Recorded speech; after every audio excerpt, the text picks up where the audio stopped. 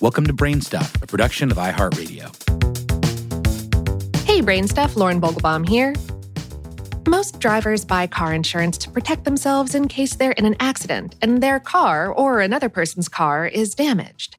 But what about race car drivers? The sport is built on speed. NASCAR drivers, for instance, race at speeds of up to 200 miles an hour, which is a little bit over 300 kilometers per hour.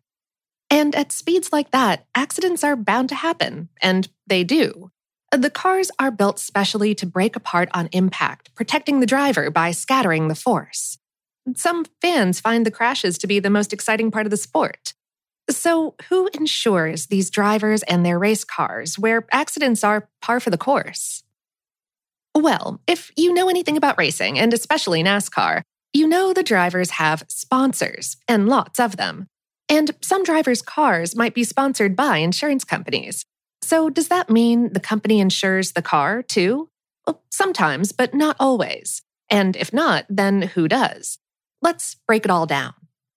First, the pit crew and other members of a racing team are usually employed by the team, and that team usually provides them with health insurance, just like any employer in the United States can provide you with health insurance.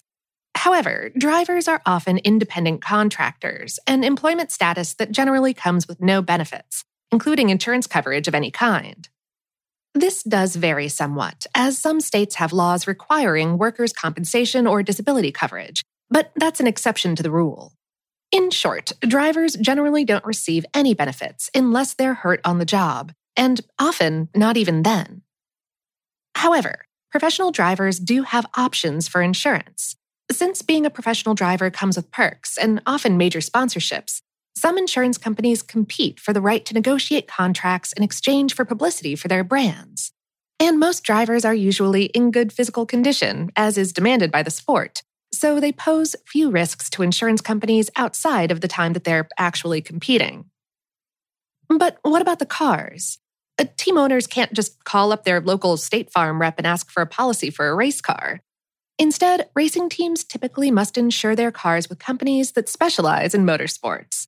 There are several such insurance companies, and they typically base the policies on agreed-upon values of the cars and on the competition schedules. That is, the more races on the schedules, the more the policies are likely to cost. Racing assets, such as tools, trailers, and facilities, and even the tracks themselves, need to be insured too. Drivers may also carry business liability coverage and life insurance in addition to their health insurance. And spectator and liability insurance is also available through companies that specialize in motorsports insurance. That's because of all spectator injuries at sporting events, most occur at auto and motorcycle racing events. That's because fans sitting near the track are at higher risk of being hit by an out-of-control vehicle or debris from a crash.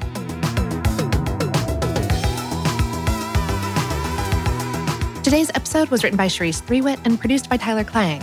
For more on this and lots of other fast topics, visit howstuffworks.com. Brain Stuff is a production of iHeartRadio. For more podcasts from iHeartRadio, visit the iHeartRadio app, Apple Podcasts, or wherever you listen to your favorite shows.